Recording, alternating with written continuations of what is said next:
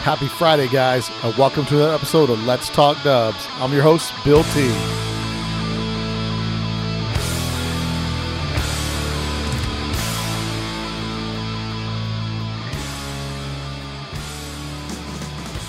I hope you guys like a little bit of punk because that's what I got on the podcast for you to kick it off today. It's Friday. I've been busy and working like a dog. So that's why I got my song on here. So if you guys like that jam, make sure you go to the details of the podcast and you can go download it on iTunes. It's a band called Pulley, a song called Working Class Whore. Anyway, on this podcast today, we've got quite a bit of good stuff. First, we're going to make, you heard it here first, a Let's Talk Dubs exclusive. But we'll get more in depth on another podcast coming up shortly. We will be doing, I don't want to call it an event. Bill and George are going to have one crazy weekend in Vegas. Events kick off Friday night. I don't want to say events. George and I might just happen to be meeting at a meetup location. And you guys happen to be in town. Well, that's great. You can meet up with us. One of the hotels in town will have special room rates that you can connect through our website. Second, on Saturday, there's going to be a morning cruise that goes throughout the valley in Vegas. And early afternoon, there's going to be a poker run. So it's going to be a fun-filled weekend of events. That's going to be the weekend of October 15th. So prepare yourself. Get ready to get all the details in the next few days. We're going to publish it on letstalkdubs.com, and we'll do a special podcast with me and George kind of going over some of the details. But it's not going to be a sit and look at your car type event. It's going to be a weekend event of you being in your car, driving around, being involved, and doing things. So it is not an organized official event. There will be a poker run that is going to be a hands-free, COVID-safe poker run. And the good thing about this poker run, there could be a stack of cash at the end of this poker run. First, second, third place get cash money. And I'm sure we'll have some people giving some prizes for some other people that happen to be involved in it. But I don't want to give too much away today. You guys will get some more details. But this will be October 16th and 17th coming up in just less than a month and a half. So it's going to be an outrageous event. It's going to be a good time, and it's a driving event, man. It's going to be well, I don't want to call it an event because it's not really an event. You guys will find out more, so stay tuned. You'll find out this week all the deets on it, and you guys will be stoked to be part of it because it's going to be one radical event. And speaking of radical events, if you guys can't wait till October and you want to do two events, there's an event my buddy William's putting on, and it's called Vegas Auto Fest. That event's coming up September 19th. September 19th, Red Rock Country Club. You guys want more information, go to vegasautofest.com. Now, before we get into this week's podcast and the details of this week's podcast, let's hear a message from our sponsor. Tired of the same old stuff for your VW? Check out Ross Wolf. They have a variety of accessories for your VW. Gas tank clamps, fender washer kits, IDA jet covers, distributor clamps, velocity stacks, and body-to-pan kits, all constructed of T6 6061 aluminum, anodized in a variety of colors. One of the coolest pieces that I personally like is their locking dipstick. Jason and Jared started this company to fill the void in the VW parts industry where customers receive the service they deserve. Where did the name Ross Wolf come from? Well, check out rosswolf.com to read about a man whose commitment to performance was only matched by his dedication to quality parts. To check out more, go to rosswolf.com and check back often for an always expanding catalog. That's rosswolf.com. ROSSWULF.com. rosswolf.com. So support those that support Let's Talk Dubs podcast. Now, this week's podcast is going to be the first in a unique series of podcasts. We're going to do a listener-focused episode. So if any of you listeners out there got a good VW story, send it on over to me at bill@letstalkdubs.com. And if I randomly select your story and I'll call you up and we do a podcast, guess what? You get to be a guest host on letstalkdubs.com. We talk about your VW story and your history. On this week's podcast, I've got David Zemla, and David works for S&S Cycles. S&S Cycles is Harley-Davidson aftermarket company that makes a bunch of aftermarket parts for Harley-Davidsons. And, he kind of went off into that world, but his roots go back to VWs. He's into classic motorcycles and all kinds of other cool air-cooled stuff. But he sent me an email. We chatted up for a little bit, and I said, yeah, let's do it, man. Let's do, you guys heard me talk about it before, doing a listener-supported podcast or a listener content podcast. So I'm sure you guys out there have a lot of crossovers with people. So it'd be pretty good to get some of you guys out there. Send me your stories and let's get you on a podcast. Don't forget, support your boy. Go to letstalkdubs.com, go to the store, pick up some merch. Also, at the end of this podcast, you'll hear the shout outs for people that supported this last week. And without any further ado, guys, let's get into it this week with a listener podcast with David Zemla on Let's Talk Dubs. A Volkswagen is a nice station wagon to have around the house.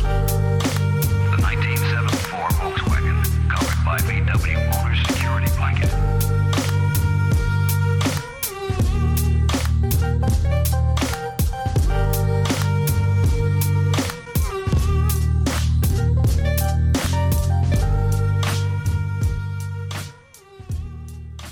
Okay, everybody, on today's show, we've got the first of things that we're going to do, and I've said it on the podcast before. If you guys, going to do some listener podcasts where we go in depth on some VW history and some of the listeners, because a lot of us are in different walks of life in different places of the world, and I want to bring people in, and we're going to talk about some of their stories.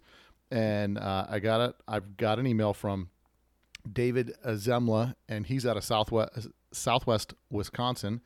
And he shot me an email. We talked for a little bit. I said, well, send me your VW story and let's talk about it. And so on today's first listener podcast, so we've got a listener on the podcast today, and we're going to talk VW story with our first our first guest here is David Zemla. David, welcome to the show.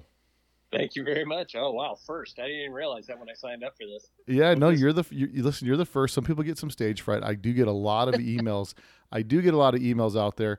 Some kind of random, some stuff obscure, some stuff doesn't make any sense. And you'd listen to the podcast, and I said, if you guys got good stories and some things to bring on, let's have you on the podcast. And so you'd sent me an email, and we're going to talk about your VW story, how you got into Volkswagens, and you've got some stuff that some people may know of from being on the forums and things to that extent. So let's get into it, David. Let's talk about your VW story and how you got into Volkswagens. My VW story actually starts when I'm 4. So my dad and mom were hippies back east. My dad was ice racing a Corvair and put it into a wall. So it destroyed it. But obviously the engine was okay. And my mom was driving a Splitty. So my dad put the Corvair engine in her bus. Nice. And we camped out of that. So I have pictures of myself from the summer of love in a Corvair-powered Volkswagen bus. Yeah, so you're like living it right from the beginning. Right, I'm like 4. Yeah, so like day one, I got like a Volkswagen problem. Yeah. So we eventually moved to the West Coast. I grew up in Southern California, kind of the epicenter of Cal look and Volkswagen culture. When I was 14, I started kind of thinking, man, I need to drive. And my dad was pretty supportive of all of that. And it was a wrench himself. He was always building something. So the neighbor had a ratty 65 Bug that was in pretty rough shape. They told us the motor was blown up. So we gave him $200. It was like every penny I had at that point. So we're like, I'm all, man, I got a Volkswagen, and that very same year, a movie called Dirt had come out. And man, you got to be pretty old to even remember this thing. And it didn't last very long because it was probably not a very good movie. Yeah. But when I was 15, it had a huge impact. It was really about off-road racing. And it was about like the Southwest off-road. So it's Vegas and Nevada and SoCal and the off-road race scene. So like in my 14-year-old head, I needed a Baja more than I needed my next breath. Sure. So that's how, and we were, the backstory on all this, we were pretty poor. So we did not have a ton of money to make this all happen. So we lived at the swap meets. And I don't know if some of your listeners, and I bet a ton of them are from SoCal, we used to go to the Azusa swap meet. Yeah. And we have to get there at like 4 o'clock in the morning. And man, I was so excited to be there at 4 o'clock in the morning. So we bought all the Baja kit and all the pieces and built a Baja out of this crappy Bug. So, and I learned how to paint, learned how to build an engine. My dad was kind of mean when it comes to stuff like that. So he made me take it apart. Like, okay, we got to figure out how to put that together. Like, well, wait a minute, Dad. Now, so when you say kind of mean, it's one of those things where it's like we see it as kids that our dads are being kind of mean, but when we look back, it was not. But at the time, I'm thinking, bastard, help me, Right. But I'm still obsessed with, and I've got visions of myself bouncing across the Mojave at Mach 3 in this Volkswagen. And the reality was, it was a really crappy 65 Bug with a leaky ass 1200cc motor. But I steal it and I taught myself how to drive it. By the time I actually had my license, I had already sold it, so I never actually got to really legitimately drive it. Right. So and then my mom ends up with a fastback. She had a late 70s fuel injection fastback, so I ended up wrenching on that a ton. And then 17, I dragged home a 66 Squareback that was ugly enough where my neighbors went to my mom and said, "Hey, can you make him put that in the garage?" Oh, wow. That's probably not a great sign. And in my 16-year-old eyes, it was a gorgeous car. It was awesome. So I worked and I got every penny I could possibly have, and I built that thing, and that was my high school car. It ended up on its nuts with I want to say it was a 1776. The motor was built, the bottom end of the motor was built by Johnny Speed and Chrome, and all the peripherals were from Car Custom. So if you're a SoCal guy from that era, man, you spent all your time and money at those places, and they're all Orange County and. Oh yeah. So I think Car Custom's kind of still around. Johnny Speed and Chrome should not be around, but that's where all my money went, all my passion, And it's keep in mind it's like 83, something like that. Yeah. So the car ended up raspberry pink. It was what we'll call period correct now. At the time, it was probably just obnoxious. Well, yeah. I mean, I think that was the greatest thing about being 16 in that era is that you could go hop your neighbor's yard, hop the wall, see what he's got, cruise the neighborhood, and you see an old Squareback, an old station wagon that they're like, yeah, that's mom's old car. The thing has got X problem with it. We could just get rid of it for nothing. And as a teenager in the 80s, like you're looking at, you'll be walking on the street, see that car, and you think like, man, that thing's a lowering job, a set of 8 spokes away from being like the ultimate street cruiser. You were there. Yeah. Yeah, exactly it. And the same deal. You're living inside of Hot VWs and VW Trends magazines. Oh yeah. Like I would pedal to the 7-Eleven and to pick those things up, and you knew the day that the new one hit. Yeah. Yeah. They, so it was pure 80s in the middle of the Cowlook scene. I'd already been to a couple of the Bug-ins and the kind of the ton of events that were happening around there. So, it was like I was screwed. No matter how hard I tried, I probably could not have gotten away from doing what I did. Yeah. So you're dead right. It ended up on 8 spokes. It ended up with a fiberglass front end, a one-piece fiberglass front end, which to this day I still think is cool. And in the whole rest of the world probably doesn't. Listen, a fiberglass front end on a Type 3, that's a lot of work to get a fiberglass front end on a Type 3. I mean, the whole car fought me every single part of the way, but I had no idea what I was doing, so I'm sure that was a good part of it. Yeah. So I at one point I must not have tightened my drum enough, so I stripped the drum off the axle, and the car doesn't go, but it goes through all the gears. Couldn't figure it out because I'm a dumb 16-year-old. Right. I pulled the motor thinking it's the clutch. So, and to pull the motor on a lowered car, if you've ever done it, you have to pull the motor out of the car, drop the motor on the ground, and then lift the car over it. Like, it's a miserable experience. It is. So, but I could do it in like 20 minutes by the time I got rid of the car. Yeah. There's been a viral video going out recently. And it's like someplace, I think it might be like Brazil or Mexico or somewhere, but a dude lays on his back, tips the motor up, puts it on his chest, and geez. and hikes it up in there, and I'm thinking like, yeah, that's a dude that's been around Volkswagens for a real long time. Got it. Yeah, like I said, and I'm the oldest, so I have 2 little brothers. So, the deal with little brothers, they are just your willing accomplices on whatever stupid shit you're doing. Whatever you come up with is the coolest thing. Like, let's do it. Yeah, right. Oh, totally. They're all okay. So, there's blood and screaming, and they're all okay. Let's do it. So I built that engine. I got a long block out of Johnny Speed and Chrome, and I was kind of building the car during what was a California cold winter. Yeah. Like I didn't know what cold winters were until I moved to Wisconsin, but it was California cold. So I convinced my mom to let me finish the motor in my bedroom. So, Nice. and really, you're bolting on tin and you're bolting on parts, because it was already, most of the stuff was done. So, I finished that motor in my bedroom in like 82. I put the exhaust system on because I could, and it seemed like a really good idea. I had a little rolling table I was building it on. Nice. Well, it wouldn't fit the hallway. So we tilted it up, back to the dumb little brothers help me. We tilted it up on the clutch in this crappy little table with tiny little wheels rolling on carpet. And it drops and hits the walls a couple of times on its way out. And I'm 54 years old and my mom still brings that up. Yeah.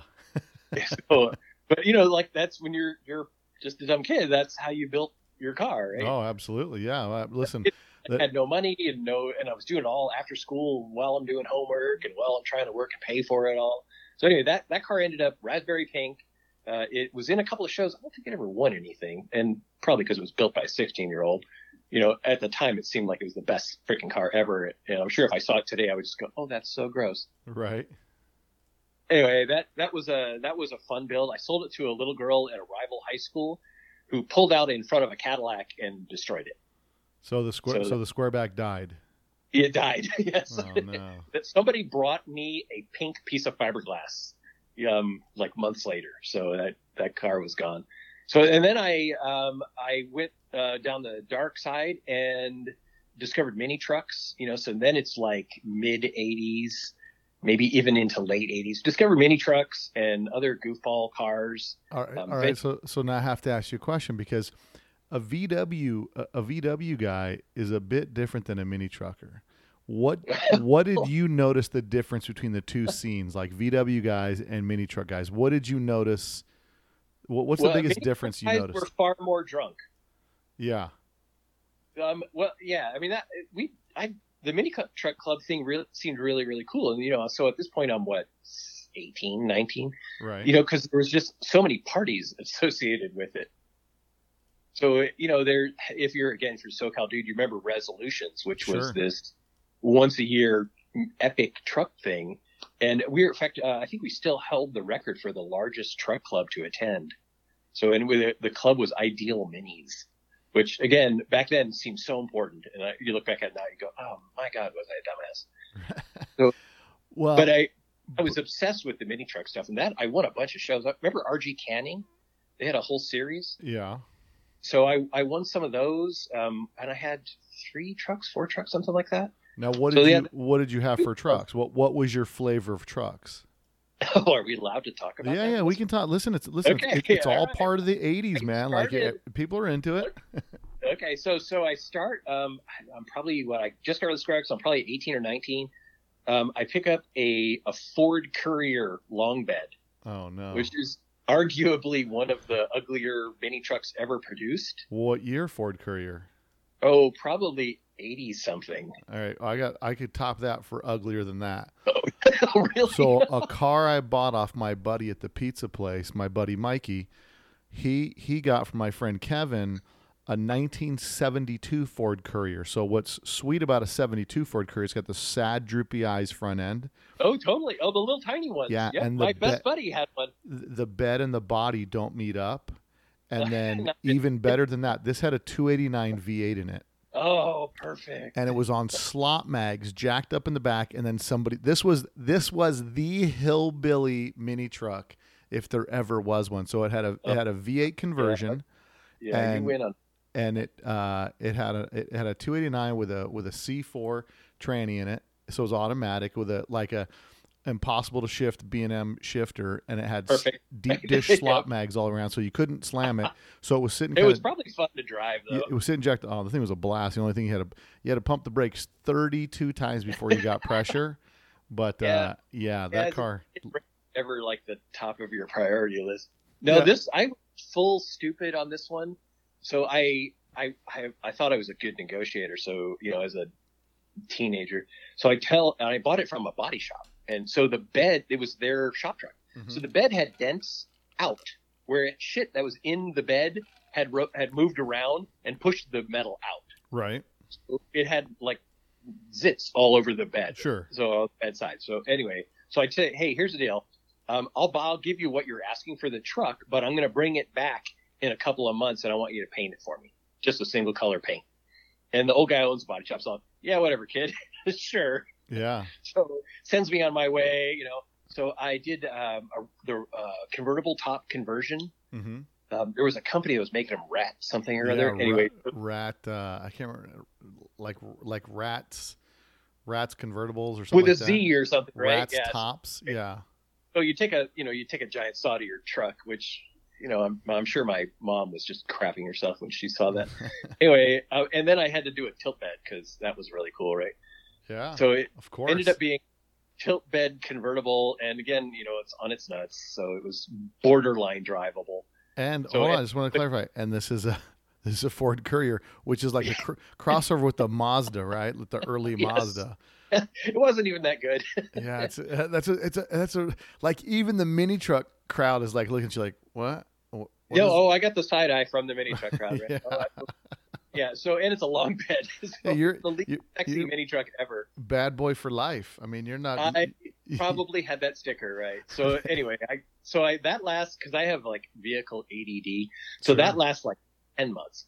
And then I go, you know, I want to be a cool kid. So I bought a Mazda Cab Plus. It was the early days of that Mazda B2000 Sure. body style. Mm-hmm. So it was the Cab Plus was, you know, that was a big deal to have an extended yeah. cab. Big deal. You get a lot of speakers back there. Yep. So, and same deal, it was on the ground, and that was kind of the height of that Euro style. So it was white, so everything was white. Every single part of it was monochromatic. You know, and it was just cliche. That's the look. Oh, at the time it was, right? But it was pure cliche 80s. So we did every SoCal, and I think we even did some Nevada stuff, show available. We did a lot of NorCal stuff too. So that thing saw a ton of shows, and it won the RG Canning series for, I don't even know what class that possibly would have been. Yeah. But that was a fun truck. And then I decided mini trucks were not cool anymore, so I built a Toyota minivan. You ever seen the early Toyota minivans? It's like a lunchbox with wheels. Excuse me. Yeah. Yeah. It looks like a boombox, like a Japanese boombox. It's not even that good, right? So I built one of those, put it on the ground.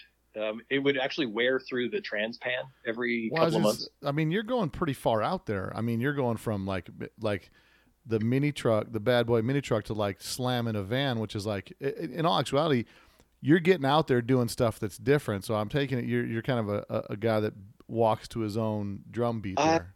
That's what my friends say. I don't think they mean it in a good way, but yeah.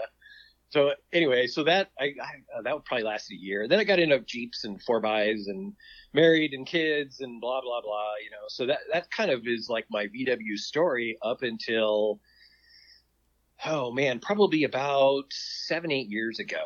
Now let me ask this question: doing the VW thing and doing, you know, hands-on mechanical stuff with the engines and all that kind of stuff, does that help transition you into your career at all, into what you're doing? Or it certainly didn't hurt. I mean, I grew up wrenching. Mm-hmm. So, and I've probably had 50 motorcycles, right? You know, I end up in the motor. So I worked in ad agencies. I'm a marketing guy. Sure. And then I end up at a company called Performance Machine in the late 90s, who builds wheels and billet stuff, brakes and stuff like that for the Harley space. Mm-hmm. And I kind of realized that's fun.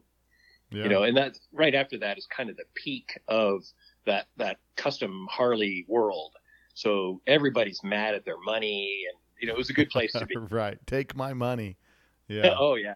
Awesome. You know, we made $2,000 wheels. So it was an awesome time. That company gets bought by a conglomerate that owns all these other motorcycle accessory companies. Mm-hmm. So I end up bouncing around there for like a couple of decades. So it ends up being kind of a neat, you know, program. So and I did a suspension company and a wheel company, and then I helped recreate another company that was, you know, kind of cool kid accessories. So it was definitely really, really fun times. And it's all in the motorcycle space, right? Yeah, it's all motorcycles. Mm-hmm. Yeah, it's all Harleys. It's really, you know, which are mostly, I mean, still mostly air cooled, short of like the V-Rod's water cooled, right? Well, I guess the V-Rod isn't made anymore. There's some baggers that are like kind of helped water cooled. The exhaust valves are water cooled. None of the rest of the motor is. So there's, Harley gets more water over time. The bulk of the most popular ones are actually air cooled still. Yeah. And they're solid machines. Harley has really come an amazing way, and that battle to keep that classic feel and still keep up with emission standards and everything else. Yeah. And they've done a really good job.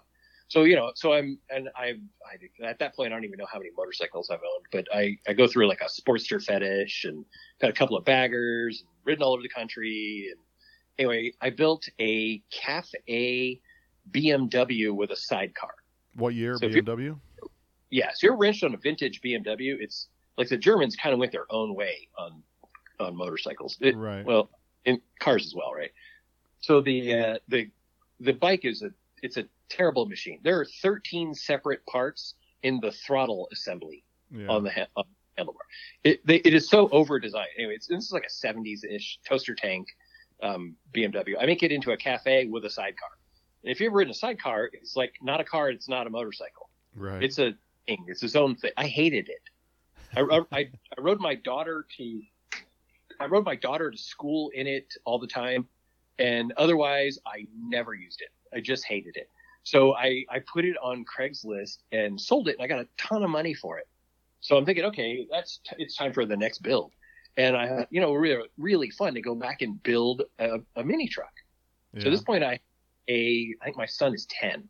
So I have two sons and a daughter. My youngest is really like, him and I are building projects, mini bikes and bicycles and RC cars and stuff like that together. And he's with me during this whole process, and he hates the idea. We go look at one, and it's already channeled, it's already body dropped and everything, and he won't even get in it. He just hates it. Oh, really? Oh, dude, what's the problem? He goes, I think this is stupid. He goes, you shouldn't build a mini truck. He says they're not worth any more built than they are when you buy them as a pile of crap. Right. And I want to argue with him because he's 10, right? And I'm all, huh. Okay. Well, so what are you thinking? He goes, I think we should build a Volkswagen bus. Oh man, even so, this is 7-8 years ago. Even then, there's no way I was going to buy a Splitty, right? Yeah. Like, we just don't have the cash for that, kid. He goes, no, let's look at a bay window. How the hell do you even know what a bay window is? So he starts searching Craigslist, and he finds one. We go look at a couple. He finds one. The guy wants $2,500 for it. It's essentially a metal box. There's no motor, no trans, no electrical. It's been abandoned in the desert for 20 odd years. So it's dry and it's relatively straight and there's no rust, but man, it's missing a lot of pieces. Guy wants $2,500 for him. My kid says, you know what? Offer him $1,000, see what happens. I'm all, okay. I'm hoping he tells me to pound sand. Right? And he does. And then he calls up, because my kid's the one that's communicating with him. He calls up my kid like a week later. Hey, my wife says I got to get this thing out of here. Just come get it. Oh, wow. So I'm all, oh, crap. So now you're committed. Like, okay, I guess we got this now. I don't even have a trailer. So I send a flatbed to go get it. Anyway, the kid and I start building it. I've got a bunch of bike projects for work that I'm kind of in the middle of building. So it starts off the world's slowest build. So I put window rubber in it because it's completely dried out and I don't want any water inside of it. So I just need to seal it up. And you start hunting for parts, and the kid and I find parts, and we, having a kid who's an enthusiast and kind of is knowledgeable is super impressive to old guys. Yeah. So my kid has scammed old guys out of every Volkswagen part they have. I don't even know how many times now. Right. So our first trip, we needed some wheels because one of the rims was bent and needed tires or something. The guy emptied his shed into my truck. He filled the inside and the bed of my truck with his spare parts. Nice. It was awesome, right? So we're all, we got something going on here. So we slowly build this thing. I've got a motor done. Brothers they're in Azusa or something. I don't remember where they are. Upland. Brothers Machine. Yeah, Brothers builds me a 2-liter out of the junk parts that my kid and I have picked up along the way. Mm-hmm. So it's a hydraulic lifter, 2-liter Type 4 with a mild cam in it. I figure I'm going to do Caddyshack carbs. They seem to have a pretty good sense of how to set up a carb and not have to involve me. Right. So that seemed like that was a better plan. The Benco built make trans. It's funny. Benco calls me. I drop off trans. Benco calls me. He says, "Hey, I don't know what happened to this transmission, but it seems like you ran it out of oil and then drove it another 150 miles." Well, okay, wow. man.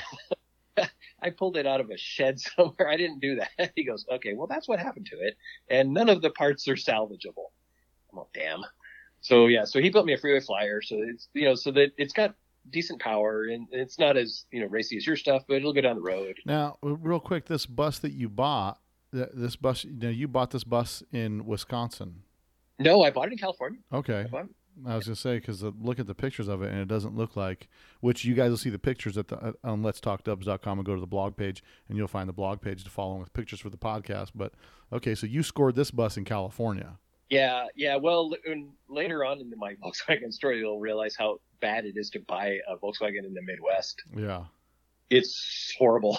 Well, that's why I was looking at these pictures, and I thought, man, that's a dang clean bus from Wisconsin. Oh, it was. It was relatively straight, zero rust. It was, the upholstery, what little upholstery it had been dry rotted out of it. You could actually reach in and grab the windshield because the window rubber was all dry rotted out. So no, the sun had bleached it, but it had not ever seen water. So yeah, so I had the bus in California for 2 or 3 years, enough to kind of figure out what I was going to do with it. I fell in love with this crazy green on the Fiat 500s, those little tiny Fiat 500s. Right. And Fiat calls it Verde Chiaro, which is light green in Italian. Mm-hmm. I fell in love with that color, so I'm all okay. That's my color, and so we always knew that was what it was going to be. But at that point, I'm so far away from painting it; it's not even funny.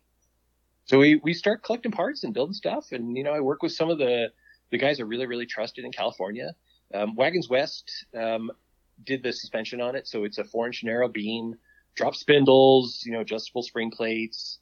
It's kind of all the right stuff. I raised the beam an inch into the body. It's C-sectioned, I think it's 6 different places just to kind of clear everything. Yeah. Ride's really nice. I mean, the engine would probably hit the ground at some point, but it actually goes down the road really nice. So I was really pleased. I did Monroe air shocks, which is just enough to get it high enough to get it on a trailer to go to the shows. Nice. So, but it's a legit driver. I mean, we put it around all the time. Yeah. So now, anyway, yeah. You started building this bus in 2013 or 2012. Yeah. Is when you grabbed this bus, and so you're living in Southern California at this time. Yeah. Oh, totally. Yeah. People used to drive by and ask to buy it. Yeah. Like a bus is such a coveted, even a bay is such a coveted, vehicle. Here I don't know if they would even know what it is. Nonetheless, one. Bays have been going up a ton. I had a bay, and those guys that listen to the podcast, I bought a bay like 2 years ago at a car show, and my crew cab's a 62, my Bullrun bus is a 67, and it's like I had this 74 bay, man, and I'm gonna tell you right now, it was super nice to drive because it was like way more room, way more relaxed seating position. Compared to steering it, the getting in and getting out. I mean, obviously Volkswagen evolved for their buyer as the car went along, but I think these things are starting to be sought after because obviously the splits are not around. And I bought one, drove it for a year to some shows, and made a really good return on it, and didn't even awesome. Didn't even touch it. So. That's just another testament to that. If you can find the bays, which the bays on the street don't really seem like they have a high value, but in the scene, they're like the Westies, I like a really clean, solid Westie is even as a bay is worth good money. Mine was would have been a 9-seater, so it would have been somebody's station wagon. Right. There's no cool anything associated with mine. So we finished the bay here. I found a local painter to do it for me. I spend a winter putting it all back together because we blow it completely apart, doors off, do a real legit, show paint job. Sure. That's the first time I had ever done that. And maybe the last. Yeah. It's an undertaking. And then after you're done, it feels expensive and painful. And, obviously that there's a lot of flat surfaces on a bus and blah blah. Anyway, we finished it. The first show we have is this big show, big by Midwestern standards, in Minneapolis. Uh-huh. So Kid and I trailer this thing up here. It's a 3.5-hour drive. We're so freaking excited. We roll in and we're a little on the late side. They're hustling us to the other side to get it off the trailer. Guy comes in, he goes, "Hey, I need you to park it right here." Oh, okay. So another guy says, "Hey, that's where the guy who won the show last year parked." Oh, cool. Right. Hope that helps me, but I don't know. So we actually won that show. So that was kind of fun. Nice. So that was, and literally you could still smell paint on the thing. Well, so that, it's one of those things to take it to a show and then just be able to be around a bunch of other VW gearheads and swap stories and whatever, and hope that you at least place or something. But to go and win your first time out to a show, it usually means you're doing something right, because you may be doing something different, or you're coming up with your own unique ideas. Because definitely it was certainly super different for Midwest. I think if you drop my SoCal, it would just be another lowered bus. But in the Midwest, it's quite the anomaly. So it did really well. So we showed it all that summer, mm-hmm. and it did really well. So that was kind of cool. So while that is kind of going on, actually even before that, so my 2014 it's 20 right now. So 16, my kid wants to start his own project car at 14, nice. Which sounds kind of familiar, right? Yeah. We, barn find in California or Southwest is so rare because there's no barns. In the Midwest, everything is a barn. And because people have space here, they're all mad hoarders. Oh, I can hoarders, imagine. Crazy hoarders. So, which is, I'm sure I offended somebody, but like, if they look around, they're going to realize it's true. No, it's so true. Anyway, it's true. totally true. So, and why would you get rid of something if you have space to just put it in a barn? Exactly. Anyway, Listen, it's money in the bank. Totally. Oh, yeah. So we drag this Manx-style short buggy out of this shed, and only one wheel rolls. We have to drag it downhill out of the shed. So the pan is a little rusted through. The body has never even been finished cut. Like the dash has never been cut. So whoever started the car never finished it. It is partially wired with single color house wire. Yeah. It has one rolling wheel. So my kid gives him $500 for this thing and decides that's going to be his high school project, right? Mm-hmm. And I'm all, hey, this feels really familiar. So I absolutely support that plan, right? So he's building that. I'm building the bus at the same time in the garage, and that's kind of a cool thing to do with your kids. Yeah. And both my kids, so I have a 27-year-old as well, who has a Bay and a convertible project. So both of them have like a Volkswagen problem. They got the problem. They both have the problem. They both have the same motorcycle problem. So like, if any bad thing ever happens, I have full responsibility for the people they've become, right? And I'll happily own that. So, and my daughter actually collects vintage Honda motorcycles. So I have a shed full of vintage Honda motorcycles. Oh, nice. So yeah, I ruin these kids. I feel bad about that. So anyway, so the kid's building this car, and he's really getting into it. He like hand sandblasts it with a Harbor Freight sandblaster in the front yard, and like he's doing it the hard way, kind of figuring. He finds this motor. We're shopping for colleges for my daughter up in Minneapolis. He's all, I found a motor, Dad. We got to go pick it up. And it's like kind of pricey, and like the guy's all, no, I swear it's got 110 pounds of compression, and it's a late, so it's a dual vent motor, but it's out of a convertible Ghia, so it's got bad oil pump and all the automatic shit on it, so not convertible. Anyway, so it's the automatic cars were not great. So, but they had special things like the carb is different. The intake manifold's definitely different, and obviously it has this pump that also pumps for the trans. So anyway, well, okay, and he's insisting on building. So every penny he's got goes into this thing. And then we don't even use the motor for like 2.5 years. So luckily it all worked out, but man, that was a scary move for a then 14-year-old or 15-year-old. So anyway, he comes home one day, he says, hey Dad, there is a 65 Bug on my way to school that's pretty rough, but the guy only wants a couple $100 for it. We should go get it. Well, oh crap. Okay. So and it's the same deal, barely rolls, we drag it onto a trailer. He spends that winter making it run. And a Midwestern Bug, everything rusts out. So like the fuel line rusts out. Like you put fuel in the gas tank and it pours out of the middle of the car. Yikes.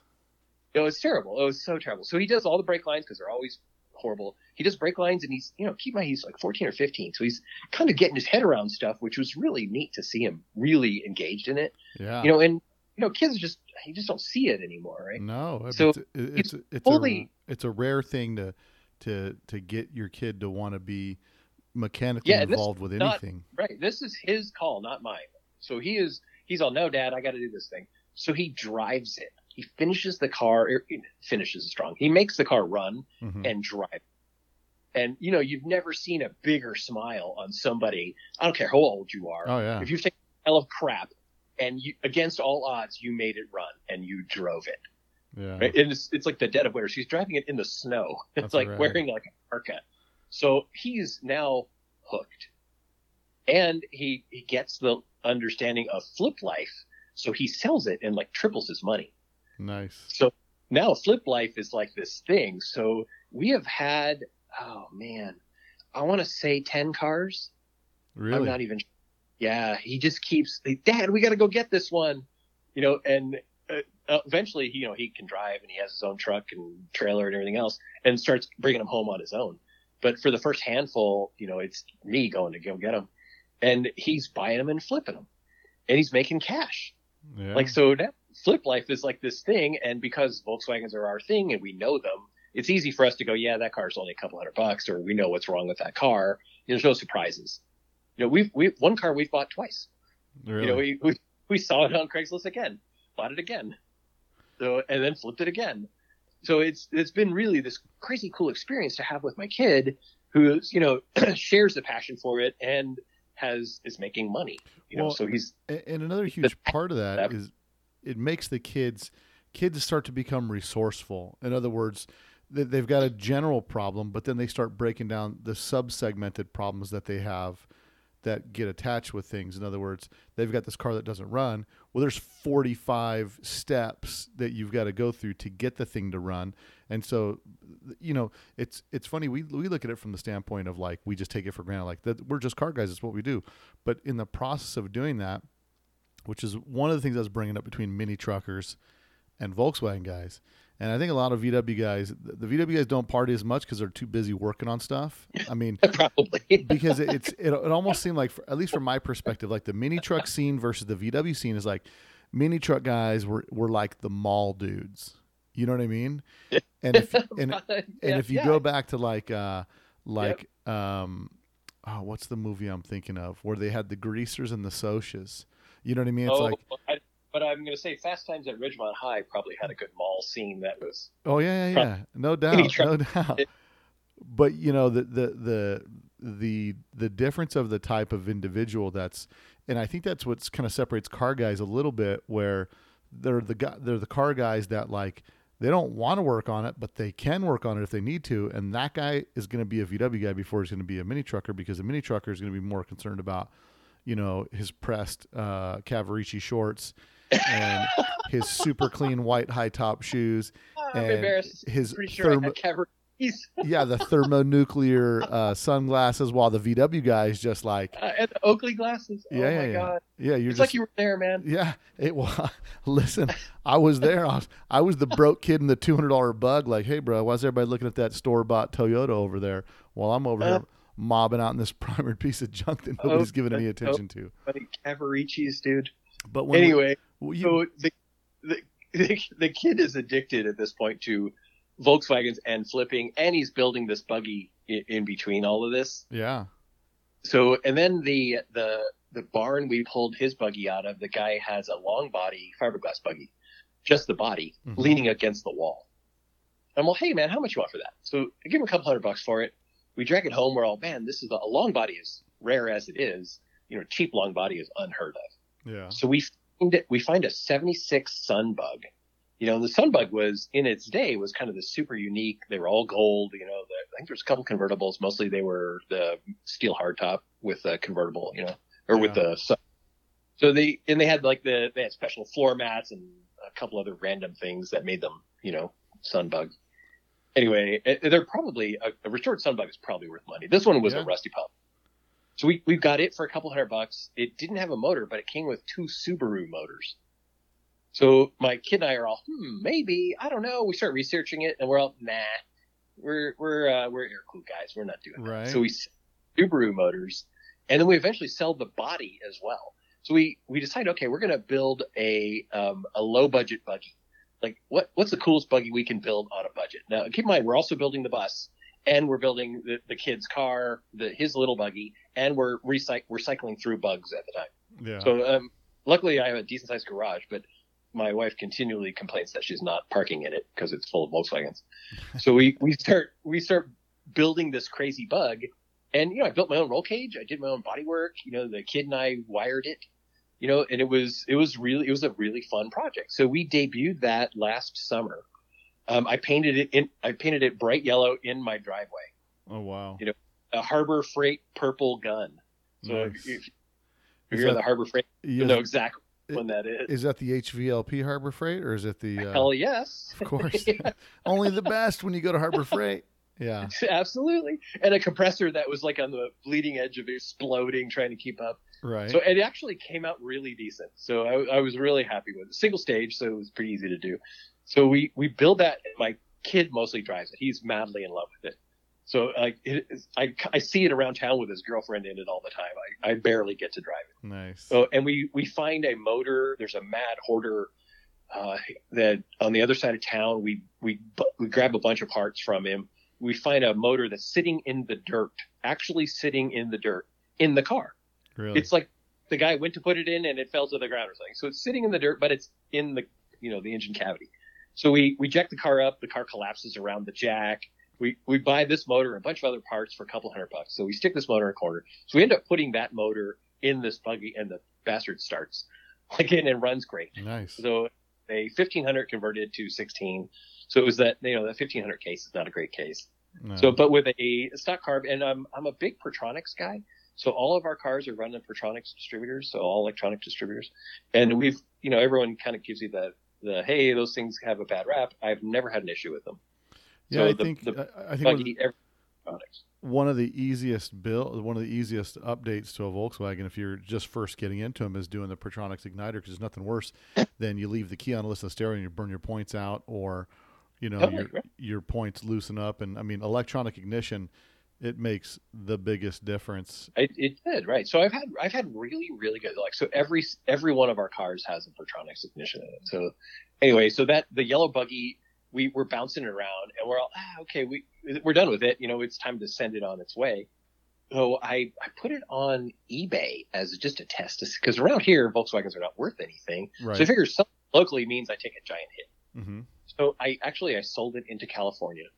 Really? So a Midwestern built buggy, like the capital of fiberglass buggies is California. We sold one into California, and it cost the guy probably $1,500 to ship this thing. So his premise was, it is cheaper to buy your car and ship it than it is to buy one local.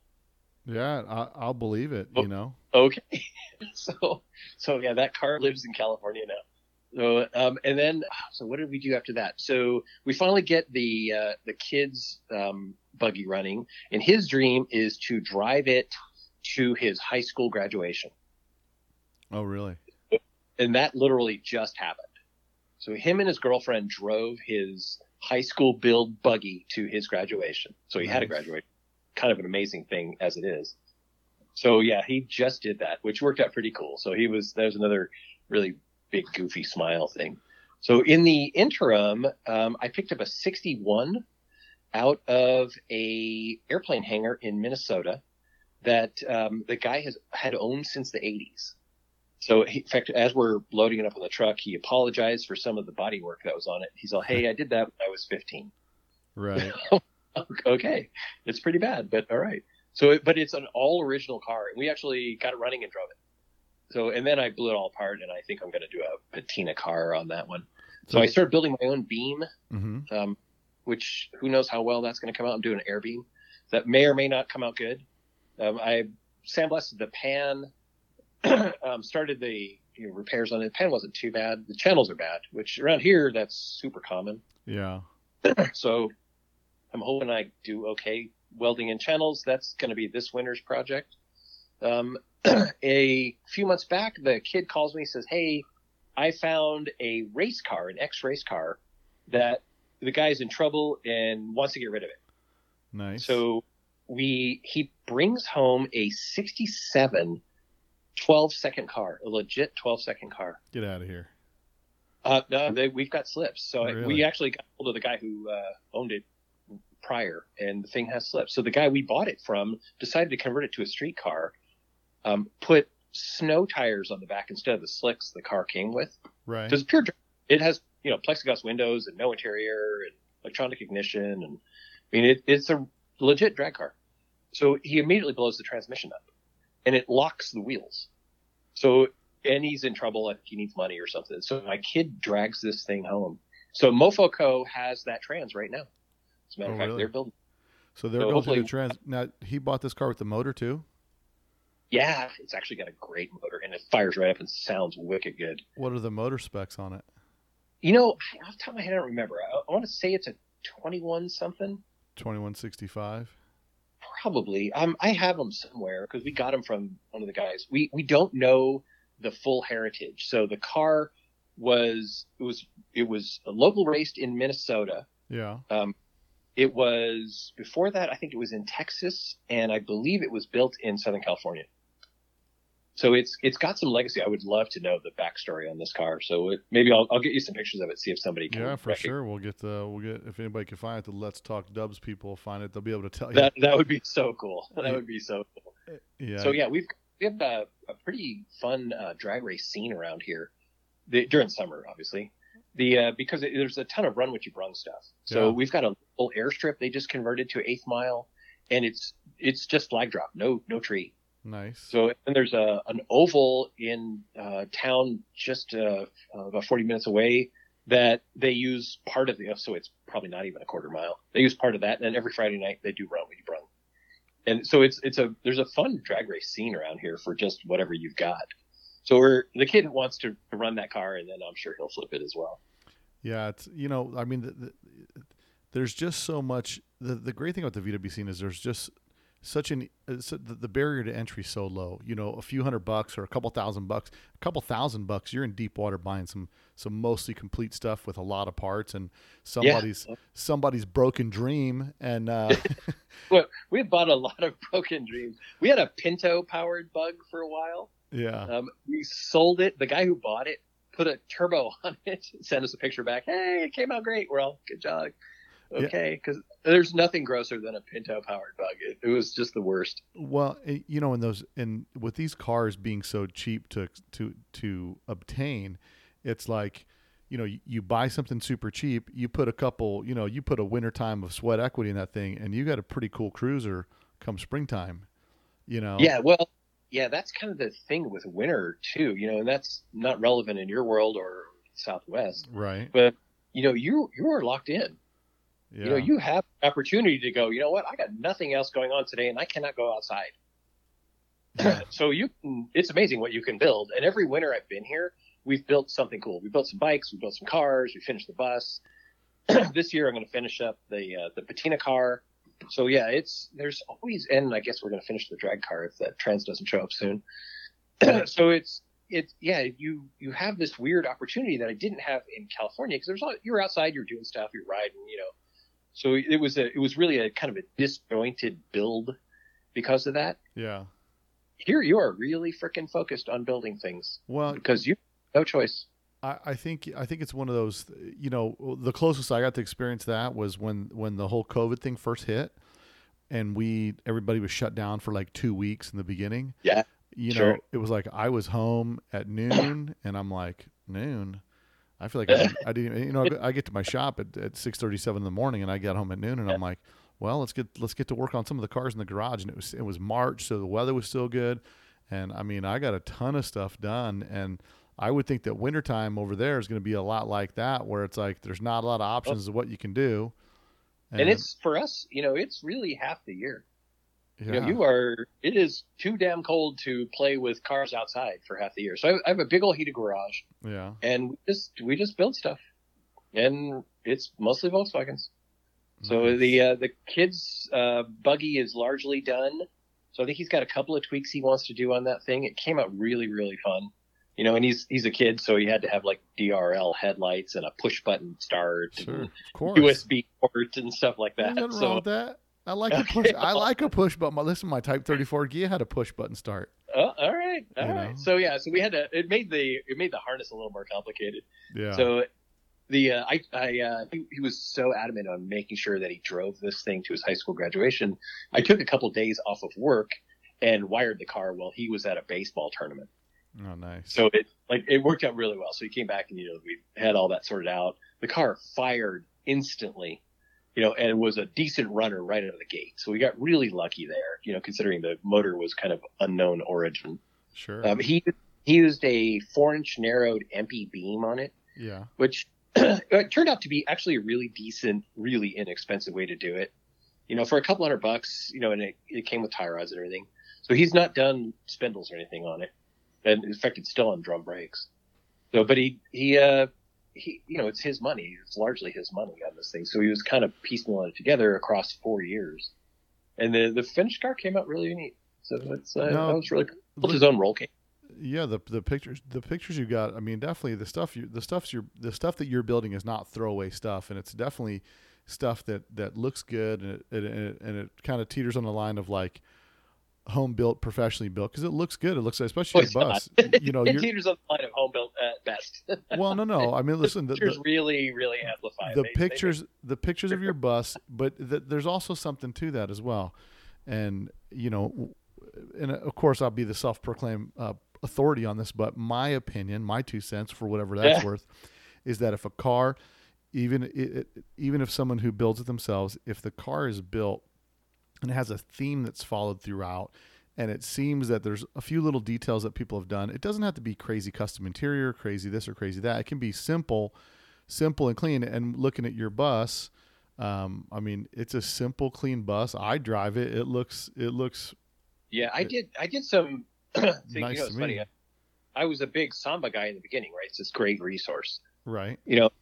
Tons of guys are jumping in to help me and stuff like that. And when I started the Cal style portion of the build, man, that dropped off. You heard the door, and it's so interesting because I think everybody goes through that cycle, because when I was building the carbon cab, I started a little build thread on the Samba. And I said, Buddy Hell's painting my crew cab. And then I started a little build thread and started, just good to get encouragement and stuff like that from people. Oh, yeah. And then just people get on there and start talking trash. And then I was just like, I don't need to build anything to prove to anybody. So it's kind of a bummer, because it takes the fun out of like, hey, here's something that I did, and I'll post it on the thing, and someone's got, and that's the internet change that's come into this, to where yeah, totally, yeah, they can. Yeah, as soon as you started cutting things, man, you're ruining the value of that. And anybody can sit back and pile give of shit. Yeah, and they can sit back and give their unsolicited 2 cents of opinion. Yes. And that's the part that makes the internet suck. The part that makes the internet great is the tons of resources that are out there. Yeah, totally. Well, yeah, I'm a marketing guy, so internet is like one of my tools, and I'm largely numb to the nonsense. But it was very entertaining to see the complete and total drop off as soon as I started cutting things. So, and one of the things I did is I took the padding off that dash, which was gross. There's nothing grosser than padded Volkswagen dashes. Right. Stripped all that off and welded all of the holes closed. They even welded the radio off. So it's this super smooth, super simple looking dash. And I always loved that style of, 80s Cal Bugs. Right. Everything smoothed over. My half cars didn't even have doorknobs, right? So I love that style. I'm fully imprinted on that. Whether that is cool or not, I don't know if I care. Sure. I just like it. Well, so I smoothed out this dash, and it came out really, really neat. I was really proud of it. Like there's guys who were just mortally offended by that. Where are you gonna put your radio? I'm thinking, who the cares? I don't care about radio. So yeah, that, and when I started really, and I made it a bench seat, so it was no longer a walkthrough. So I welded a bar essentially across the 2 seat rails, so that the seats. The backs of the seats are kind of a tube with a sheet metal piece, welded into them. Yeah. So I welded a bar across that, and it blended all in. And it, if you didn't know, it would look factory. If you know your stuff, then obviously it doesn't. So I made it essentially, a bench seat car, and I really love bench seat cars. So that'd be really kind of cool. So, and because I tubbed it as well to get it low enough, I'm tall, so I knew that my seat couldn't be very tall, or my head was going to hit the roof. Yeah, I definitely like the seat that you did. I mean, it's definitely the way you have to go once you start tubbing buses, especially if you're over 5'8", you're going to need to do that. And what I like about the dash is it gives it an earlier flavor. with a smoothed out dash and not having the. Interesting. That wasn't even my intent, but you're totally right. That, and I built a center console. So a center console in a bus is like unheard of. Like you can't do that. That was sacrilege. Yeah. So I got like the beat down on that as well, and it blended in pretty nice, and I was pretty happy with it. So no, anyway. it looks. Listen, I'm giving you my unbiased 2 cents that it's the stuff that you've done is tasteful enough where it's functional, it looks good, it's got a clean vibe to it. I mean, I dig it. If that's worth anything, but yeah, I did. Yeah, that's one of the things actually I really miss about this summer is you got to hang out with these kind of like-minded guys. And and talk about crazy things you've done to your cars and what they've done, and you always kind of learn, hey, that part off of another car actually fits your car and makes your brakes better or something. So yeah, it's always very cool to kind of talk. And that's kind of what made me really interested in talking to you. And I've been following your podcast since probably the first or second one. Oh really? So oh yeah, well the same deal. I'm a podcast guy. And when I was commuting in SoCal, I was on the freeway for an hour and change each way. So, you can only listen to K-Rock for so many hours. Right. You can only hear Green Day 9 times, and then you're like, that's right. it. So, no more Green Day. Right. So I was a big podcast guy. So I carry that over here, and you seek out podcasts that support your passions. And there was nothing really super interesting on Volkswagens. Yeah. And then I don't remember. I saw a post or something that you were doing this. Well, oh man, I totally got to listen to that. And I pretty religiously listened to each and every one of them. And it's pretty fun, because there's guys like Nate at Wagons West that you talk to that I've talked to, right? Thinking, hey, I kind of know that guy. And there's guys in the scene that some of them that you just totally respect because what they did, and you've talked to a ton of guys that lived that 70s and 80s Cal look scene that influenced everything I do. Yeah. Like I'm totally connected to the guys that you're talking to. So, and like I said, I dig a good podcast. It's a great way to use your time, especially if you're stuck in a car or stuck somewhere. And I travel a ton, so I'm in airports or on airplanes all the time. And so it's done really well. So I'm a fan. So when you said, hey, I'm looking for, average schmoes who play Volkswagens, thinking, I got a story for you. Well, and that's the thing. And as varied as the story is, a lot of us have it where everybody I know that's a VW guy is like knee deep in a project with like, hey bro, check out this just came up for sale. Like we all have like this little bit of, you said earlier, a little bit of car ADD, and it's like, oh, totally. Oh, it's terrible. And yeah, I don't know, I keep trying to think like, what is it? And I keep going back to I remember the movie that when I saw a car I got so fired up was Corvette Summer. Yeah, totally. Oh, and that's the worst car ever. But the passion and the story is so good. Well, like when you grow up and you look at that car, like, oh, this car, you're going back to your 6-year-old brain. You're like, this car was so rad. Check this out. And then you look at it and you're like, what? It's like going back and watching the A-Team. Like you go back and watch the A-Team as an adult, you're like, I really thought this was, was real. Yeah, I not terribly long ago, my daughter loves vintage movies. She loves 80s movies. Right. So I'm like, we got to watch Corvette Summer. And we watch it as a family, and like we're all, my God, is that bad? Yeah. So, it's like such a terrible car. Like the story is kind of fun, but the car itself is really not good. Well, it's so cheesy, and you can tell in the movie Corvette Summer, it was like some coked up, Corvette dude was like, I'll build you the coolest Corvette ever. And it was like it was the best way to explain that car. Right? The square headlights for me is really what tipped over is ugly. It was so more. I feel like at some point we'll have to do a Corvette Summer with my kids. Yeah. But it's going to be looking like that. Well, it was more, the best analogy that I can do is like, that was a Hollywood design car. Like this would be cool and that would be rad and this would be cool. And then you go to like, I was watching Gone. So the current day version of that, which is completely different because it's about stealing cars, not building cars, but like Gone in 60 Seconds. But you look at the Eleanor Fastback that was actually designed by a guy, Foose and another guy designed that car for the movie. So they went to like a car guy to design that. And just from that car being designed spawned a whole business that turned into this huge,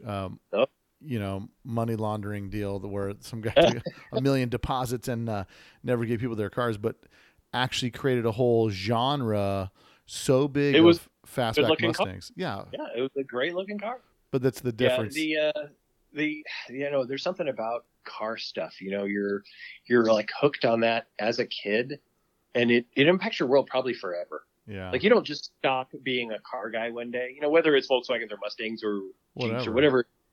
You're that guy. And I probably have 10 Volkswagens saved on Facebook Marketplace right now. Yeah. I have 4 cars in my garage. The last thing I need is another Volkswagen. And you can't even stop it. It's just part of your world. That's it, man. Well, man, I appreciate your story, man. Your story is great. I think it's going to resonate with a lot of listeners, and I'm hoping I get a few more listeners that send me some entries. I'm looking forward to hearing from other fruit bats out there with the VW addiction. Yeah. So now let me ask you. Now I'm going to ask you a couple questions because you're in the middle of nowhere, Wisconsin.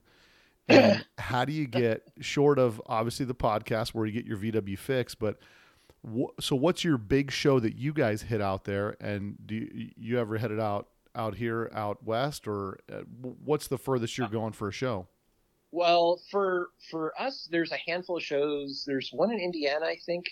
There's the one that we won in Minnesota. Mm-hmm. And really it's all of them are kind of a fraction of the size of what, happened in California. So we're actually thinking if the classic happens again next year, we're going to trailer it out. No, I tell you, the classic's a good time, man. It's right. Oh, I've done it. Yeah. So my brother lives in Chino Hills. So he's out there and he's got a VW thing. My oldest son is in Tucson. He's kind of on the way. He's got a convertible project and a bay window project. So, there's a connection there along the way. So I think that's what my kids and my youngest and I are kind of talking about doing is trailering the thing out to the classic and just hanging out. Obviously all our relatives and everything are still out there. Yeah. But so I think that's kind of what we may do there, but you still have that dream of like, I just want to cruise my bus down Highway 1 along the beach. Like everybody's got that image in their head of what they want to do. I did that in my squareback as a kid. Yeah. And it was miserable because, being in a modded, very low Volkswagen in the summer, it just makes heat. Well, all you're doing is making heat. Yeah, with 135s and no stoppers cut out and 0.0 suspension. Yeah, that's the one. That sounds like a great time. It was, even as a kid, I knew that this was not a good time. So I don't know if I have dreams about doing that in my bus, but I don't know. We'll see. Oh, you know what? Speaking of offending people on Samba, the one thing I filled in the turn signals because it's a high turn signal. Right. And that was the official end of anyone interacting with me on the Samba. Dude, you can pound it. You're going to fill in those turn signals. We're done. That was with it. you. That was the turning point. Like that moment in time, they went, screw that guy. Well, what's interesting is there, in the late model bus world, the earlier buses they refer to, I hear some people refer to them as low lights because I heard somebody say, "Oh, it's a low light bus." I'm like, "Excuse me." Yeah. And, well, same with the Gias, right? It's a low right, and it's a low. Yeah, that's where the terminology comes from. But totally, and it's way cooler apparently than a high light. Yeah. And the bumpers on the late bays are not elegant either.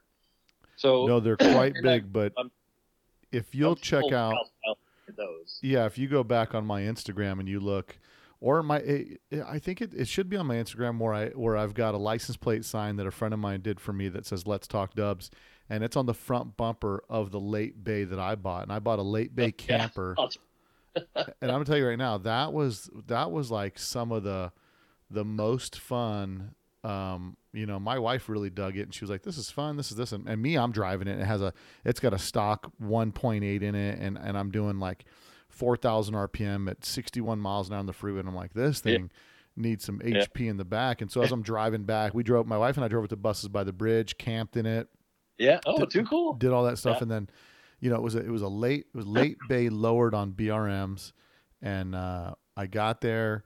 camped in it, drove it back. We drove it there and back. I mean, no test runs, no nothing. Just I bought it, brought it to Vegas, drove it to Buses by the Bridge, cruised it around a bunch. Had a train horn on it, which was Wow. I loved it. And I'll give you my train horn story. So I'm driving around with my kids Brave edition. in a slammed camper, cruising around. And as I'm cruising through Vegas, I'm blasting people with the train horn. And some guy, so I blast this dude, and he gets completely startled, gets mad, gives me the finger. I'm like, oh, come on, man. You know it's funny. He's like, no, it's not. And I said, on this side of the button, it's really funny. And so a lot of people don't appreciate the I train don't know horn. if I even have a horn. Yeah, but when I sold the bus, I'm not gonna lie, I pulled the train horn out because I figured a good time must be had again. So Oh, absolutely. Yeah, I don't think I even have a horn. Though, and I don't know if I care. Oh, yeah, this one I don't do a lot of miles in this thing. It putts around here, and we play with it. I built a BMX bike because I had a BMX fetish in the 70s and raced and did freestyle and stuff.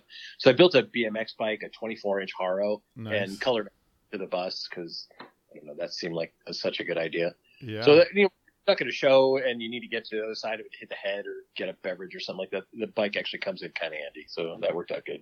no, it's listen, man. I think it looks cool with the matching bike and everything. It's a pretty legit deal, and you guys can check it out at letstalkdubs.com on the blog post. But for sure, man, I definitely appreciate you coming on the podcast and sharing your story. And I'm sure It was really fun. It's very entertaining to talk to a like-minded soul. yeah, no, I think a lot of people Sorry are gonna. about every piece. Yeah, a lot of people get a kick out of it, man. So, for sure, man, if you're coming out west or hitting up anybody in the shows, definitely look me up, and I'll for sure send you a shirt for coming on the podcast. I'll send you a shirt and some stickers, man, for sure. Awesome. Well, I look forward to it. Hopefully, we make the classic, and I'll bring the whole family out there and hang out and talk VWs, and man, that would be awesome. No, that'd be rad. It'd be good to meet you, brother. Too cool. All right. Well, thank you for inviting me on and for letting me share my crazy Volkswagen story. And I'm looking forward to your next podcast. Absolutely. If you like this podcast, make sure you guys like us on Facebook, follow us on Instagram, and also subscribe to our YouTube channel. Well, we got some shout outs this week for people that supported the podcast. First was Zachary Harrison. He's out of Conway, Arkansas. He picked up some merch this week, man. So shout out to Zachary for supporting the podcast. Also, Rob Miller for sending me an email and asking me about the show. And it kind of pushed me over there to make sure we got the show. It's not a show. Make sure that we got an event set up for that weekend. So bring your Volkswagen. So there'll be more details unfolding on this in the near future. So you guys are going to be pretty stoked. Don't forget to support our sponsors that sponsor this podcast. So if you guys are liking the content that's coming out, make sure you support our sponsors, okay? Thanks for listening, guys. And until next week, later. A Volkswagen is a nice station wagon to have around the house.